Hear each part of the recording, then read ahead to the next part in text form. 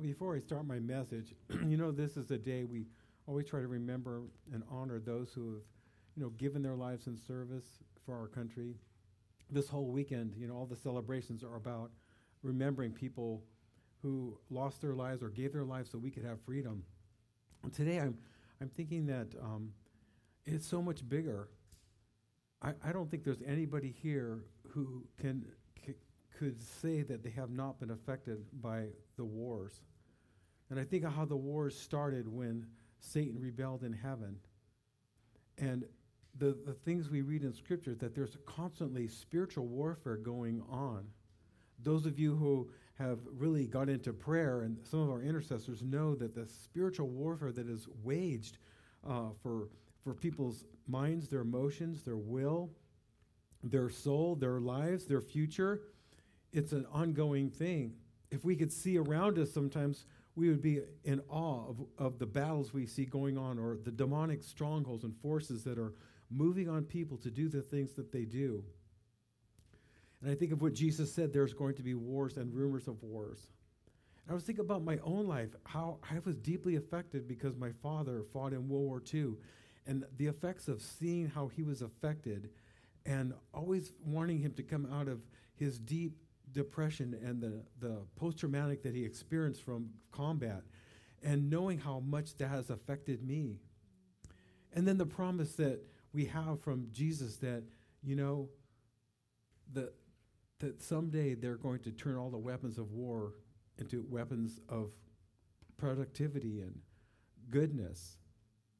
And I think how Jesus went, and it seems like when he went to the cross, he lost the war in the spirit because he was crucified on the cross, but that was the death blow to end all war. And we know Jesus is coming back as a conquering king to end war as we know it on this earth. And Satan will be put away for a season. And I was just thinking today, I don't know, maybe you've never thought about this, but I think it's a point of prayer right now. Maybe you know someone, maybe you know things in your past or people, and the spiritual wars that has gone on. I think God wants to release us from effects of loss and war, and even the spiritual wars that have gone on. And maybe you're thinking and praying for people, right now, that there's a spiritual battle for.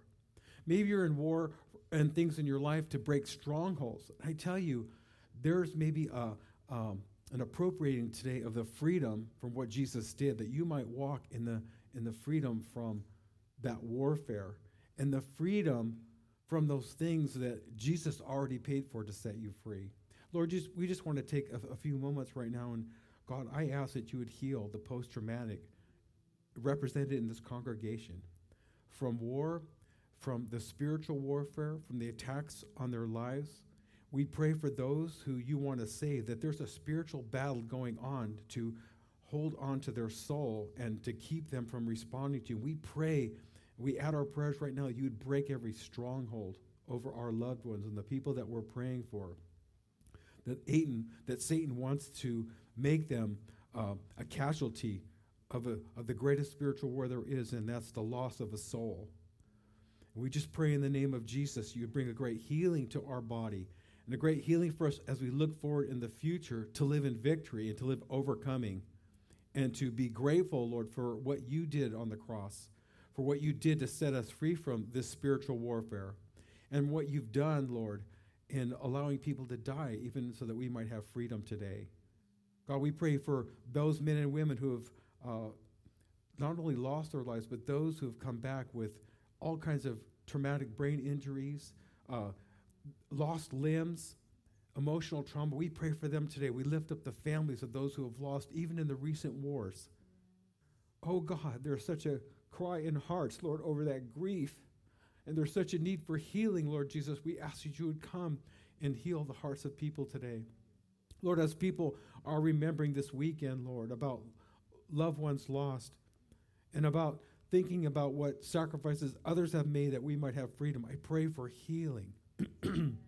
That what you did on the cross would be applied to them today, that souls would find healing, that hearts would find rest, that their people would come into a new season of joy and expectation, and overcoming because of what you've done. I just ask it in Jesus' name. We ask it, Lord, in Jesus' name. I want to start a message today. I don't know how far it's going to go, or I don't know how many weeks I'm going to do it, but a look at God's commandments. And I think especially as Christians today, and those of us who understand grace and are trying to live out grace, the importance of commandments in our life.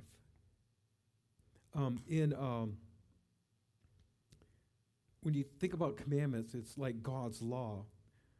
One of the definitions about God's law is in the Hebrew, and it means God's commands are direction, their instruction, their ruling, and their teaching. God's laws, God's commandments are like safe boundaries that are for our good and they're for our protection, and they're not to harm us. They're very practical. They're very applicable.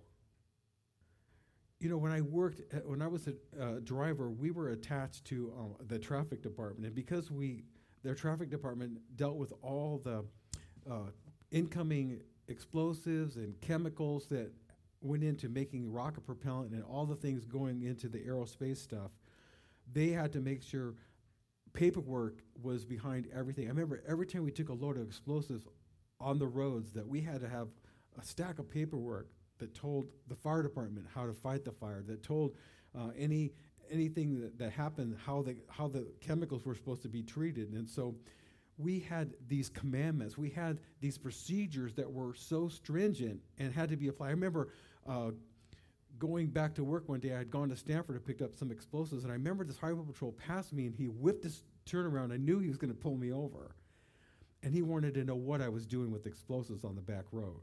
Well, I said, there's a rocket ranch out here. Had to show him my paperwork. But that whole thing about procedures, in our traffic department, they had this whole group that all they did was they wrote up these things called material handlers. And they were specifically told you how to secure an item you were hauling, whether it's rope, chain, straps, how you were to secure it. And it was detailed, and you had to follow that. And if you didn't follow that and something happened, they would go back and take that paperwork out, and you would either get time off or termination because you didn't follow that rules and that laws. And we think about commandments, and we think about God's 10 commandments and what he says to us. We kind of wonder, what are we supposed to do? We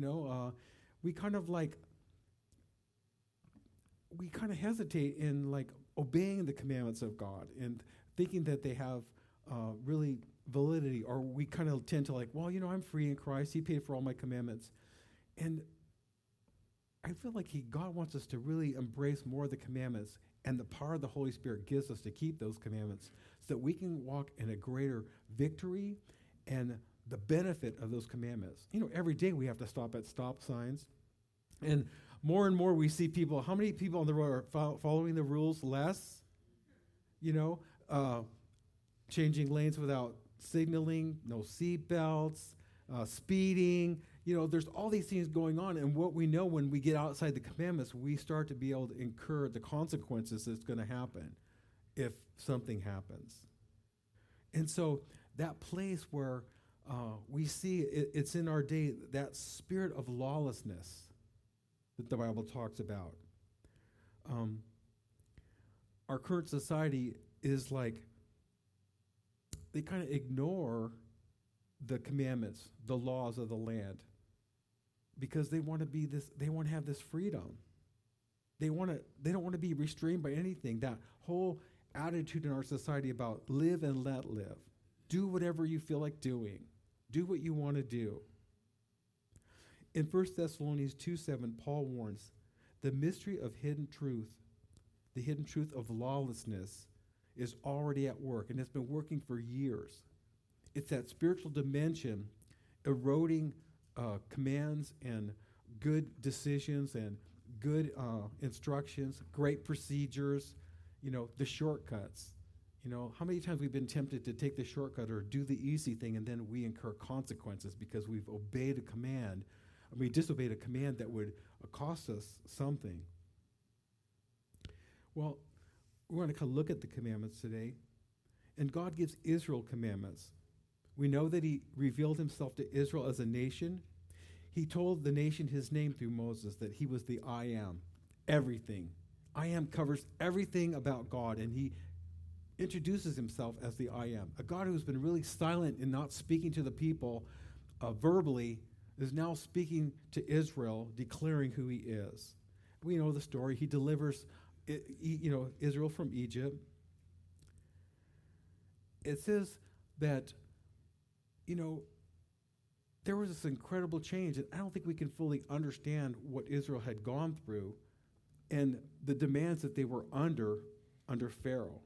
And, when we think of sometimes being in a situation or being under a boss or in a certain place where we are under stringent demands and requirements, I bet if you would think about it today, the different requirements you have on your job, the different procedures you have to follow. And sometimes they just darn right irritate you, the red tape that you have to deal with, but you are under that. And yet when it comes to God's laws and stuff, we kind of are flippant. We kind of just that's no big deal. There's grace. And that's the thing I want us to really see as we talk about this. And it says that through very many miracles that God brought Israel out of Egypt. The fact that he began to speak to his people was that he was awakening the spiritual side. And I think he was hoping that they knew what it meant to be under the demands of Pharaoh. But I think he was hoping that they would be able to respond to his loving commands and the things that he was going to set up over their lives to bring a new safety and a security and to help them start a brand new life. Can you imagine how strict it was? The Israelites had to obey Pharaoh's commands at risk of being beaten by their own taskmasters, who were those go-betweens where they seemed like they had a little bit more favor from Pharaoh, and yet they oppressed their own people. Would it be unreasonable that Israel would obey the one who freed them? Think of it. Couldn't they transfer their allegiance and obedience under fear of the whip and the harsh treatment to now turn and become obedient to this God who is representing himself as the I am, who is taking them out of the place of bondage and now going to do something brand new for them? In John 14:15, Jesus tells us, "If you love me, keep my commandments."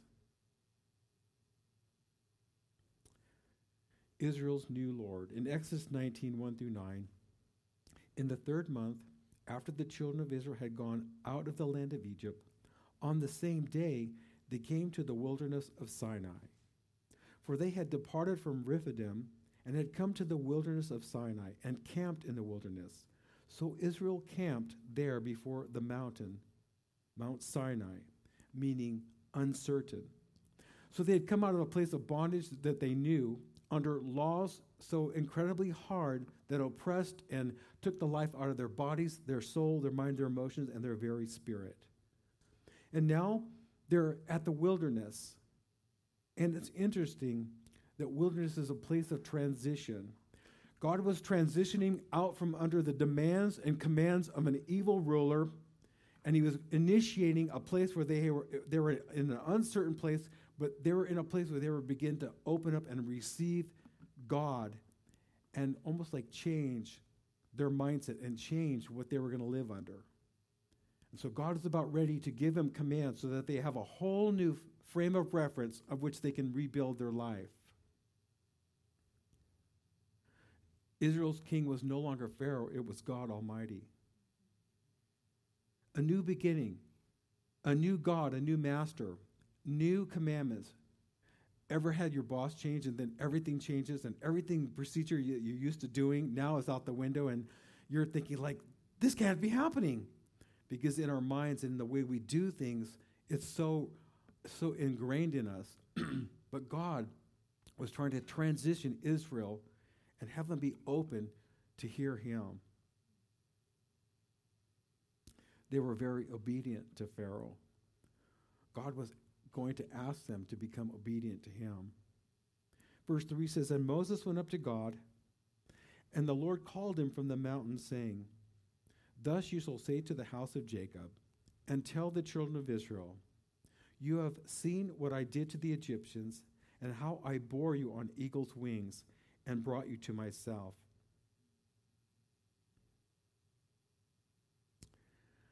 How often does God carry us out of a place to a new place and we don't recognize him, or we don't recognize now what he wants us to do or what he wants to say to us? I think this is very applicable for us. Can you think of a place God has moved you from, how he's born you out of things and he's taken you to a new place? But it's so easy for us to take for granted what God's done, but not want to surrender our heart and become more obedient and to be more mindful and aware and to listen for now what he wants to say to us. Because just like he took Israel out of bondage, he does things for us to bring a new trust into our allegiance to him, that we would obey him in a greater way. Verse 5 says, Now therefore, if you will heed and obey my voice and keep my covenant, then you shall be a special treasure to me above all the people. For all the earth is mine, and you shall be to me a kingdom of priests and a holy nation. These are the words which you shall speak to the children of Israel. So he was simply asking them, I'm taking you out from under slavery. Now I just want you to learn to have a relationship and have this heart worship. And he just wanted them to obey him. Verse 7 says, So Moses came and called for the elders of the people and laid before them all these words which the Lord commanded him. Then all the people answered together and said, All that the Lord has spoken we will do. So Moses brought back the words of the people to the Lord. And the Lord said to Moses, Behold, I come to you in the thick cloud, that people may hear when I speak with you and believe you forever. So not only God was going to give them a whole new experience with a better leader, a supernatural leader, God himself coming down to visit them, but now he was giving them a spiritual leader who would help them to make that transition from the slavery and the bondage into a relationship with the living God. I just want to say, as we can learn from the Israelites, when God begins to speak, when God begins to change your life, you have to hear what he's saying to you and start doing it. That is kind of the key to experience God more and to get more revelation. Because when you're responding to what he's telling you, it gets easier to hear the next thing. But if we close our ears off, if we kind of pull back from what God's saying to us, we're starting to really dull our hearing. It's like tuning out God, and then when we want to hear him, we're not hearing him because we're not obeying. In Exodus 19:14-20, so Moses went down to the people, and he consecrated them for worship, and they washed their clothes, and he told them, Get ready for the third day until then. So God was preparing them. They were getting holy. They were separating themselves from everything going on, and they were getting single-hearted and single-minded because God was going to speak to them. And so they were just preparing themselves. On the morning of the third day, thunder roared and lightning flashed, and a dense cloud came down on the mountain. There was a long, loud blast from a ram's horn, and all the people trembled. Moses led them out from the camp to meet with God. And they stood at the foot of the mountain. All of the Mount Sinai was covered with smoke because the Lord had descended on it in the form of fire. Kind of like what's going on over there in Hawaii right now. All kinds of lava, flashes, smoke. I mean, that's pretty terrifying for the people close to that to see. And when they were seeing this kind of thing, it was like all of their senses were involved. They were totally connected with what God was doing because he was on the mountain and he was demonstrating visually with these natural events that brought a real fear of God on them. It says the smoke billowed into the sky like smoke from a thick kiln, and the mountain shook violently. And as the blast of the ram's horn grew louder and louder, Moses spoke, and God thundered his reply. The Lord came down on the top of Mount Sinai and called Moses to the top of the mountain. So Moses climbed the mountain. The Old Testament covenant was initiated with great power and glory. In 2 Corinthians 3:7, Paul mentions that. And Paul goes on right there to say, this covenant, this thing that God initiated and the commands he's going to give them was so dramatic and it was so powerful. It was to resonate deep inside of them that this was where they were going to begin to hear God and then follow the examples that God was giving them of obeying the commandments. You know, God's 10 commandments, and we're going to kind of go through them today, but it so reminds me of how we've been going through this thing in Titus with Chip Ingram on Wednesdays and Thrive, and then our community groups about doing good. And he's been really hitting about going back and obeying what God says and being diligent in our relationships to do good and communicate and to do those things that are pleasing to God, because it's going to help us in our relationship and help us grow. The definition of commandments from the Strong's is an obligation, prescribed terms, directives, orders, instructions. In Exodus 20, 1 through 17, and God spoke all these words, saying, I am the Lord your God, who brought you out of the land of Egypt, out of the house of bondage. It's so important to know what God wants of us. So often we wonder, what are we supposed to do with our lives? What does God want to do? To embrace and obey the Lord's commands, we must ask, have we made the Lord our God? I think that's the point where we're ever going to start, excuse me, wherever we're going to start following someone or obeying them, we have to decide, are we going to fully serve him? Do we really want him all the way?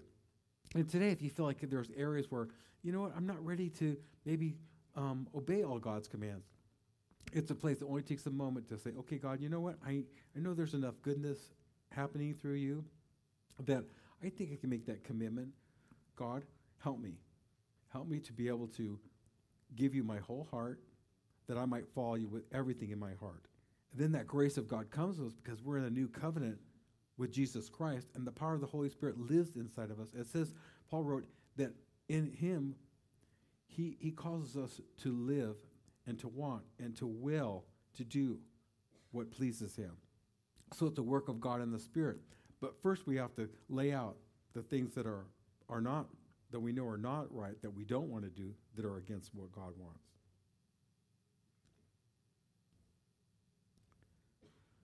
So I am the Lord your God who brought you out of the land of Egypt. You shall have no other gods before me.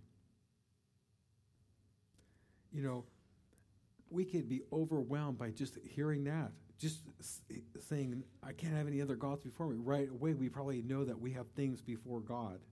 And it's those things we begin to bring to God and say, okay, God, you know, I'm not supposed to have anything before you. You're not really first in my life. And it doesn't take long to offer that first thing that's between you and God. It's not something you have to work up and do. It's something you have to present to God, because he said we can't do anything without him. And so us offering those blocks, us offering those things that keep us from obeying God, help us to begin to allow him. We're giving God permission. We're giving the Holy Spirit permission in us to remove that as an idol or something that's taking the place of God. And you may feel uncomfortable inside. The enemy may come and say, oh, this is too much. You can't do it. No, you can't do it. Yes, it is too much. But whatever asks of you, God gives you the grace to change, and then you'll find the breakthrough and a greater relationship with God and the freedom that you've been longing. Because whatever we have before God, it really is not satisfying anyway. It's kind of like a temporary fix because we can't really trust God and we can't let go of this thing. But he was simply saying, you got to have me to really have more. You shall make for yourself, you shall not make for yourself a carved image, any likeness or anything that is above in heaven above, or that is in the earth beneath, or that is in the water under the earth. You shall not bow down to them nor serve them. For I, the Lord your God, am a jealous God, visiting the iniquity of the fathers upon the children to the third and fourth generations of those who hate me, but showing mercy to thousands to those who love me and keep my commandments. I want to say I'm so glad that God breaks generational curses. The things that our fathers did, the things that we find ourselves tempted in coming into, Jesus breaks the generational bondages so that we don't incur the sins passed down. We may have different evidences of those things, but we can appropriate and have those things broken off so that we're living in the covenant of Jesus Christ and living under the blessing and the freedom that he has for us. You shall not take the name of the Lord your God in vain, for the Lord will not hold him guiltless who takes his name in vain. We probably all have been guilty of using the Lord's name in vain. And right now you could probably be feeling or hearing condemning thoughts. Thank you, Jesus. God, forgive me for taking your name in vain. You said, if I confess my sin, that you're faithful because I'm in you, Jesus, to forgive me of that sin, but to cleanse me of the unrighteousness. God, break off the iniquity that would come down upon me, the bent of sin that would be on me because I've used your name in vain. God, forgive me that when I use your name, it's a powerful thing. It's an impartation. It's a blessing. It's a covering. It's rebuking the darkness. It's naming who I am in you because of the blood and the power of Jesus in his name. So him asking us and telling us not to use his name in vain is an incredible for us so that we can align ourselves so we can be more free.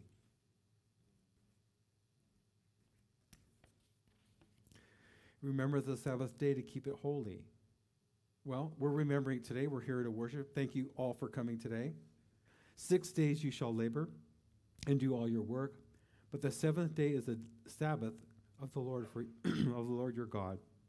In it you shall do no work, you, nor your son, nor your daughter, nor your male servant, nor your female servant, nor your cattle, nor your stranger who is in your gates.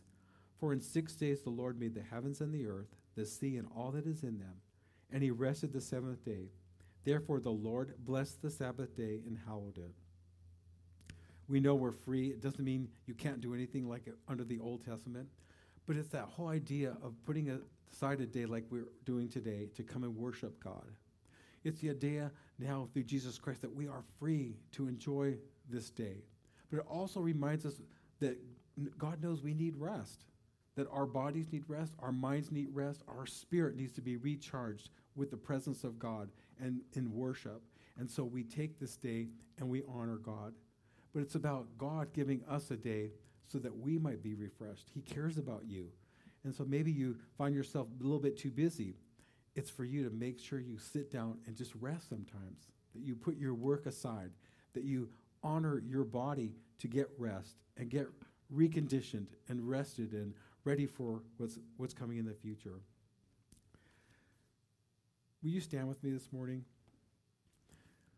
Just covering those couple commandments. Maybe there's something you want to just offer to the Lord today. Maybe you'd like to just pray and say, I've really been wrestling with something and, I want to put you first. Maybe you would like to just come on your own over here on my right, your left, and just say, God, I want to give you something. I want to remove any obstacles between me and you.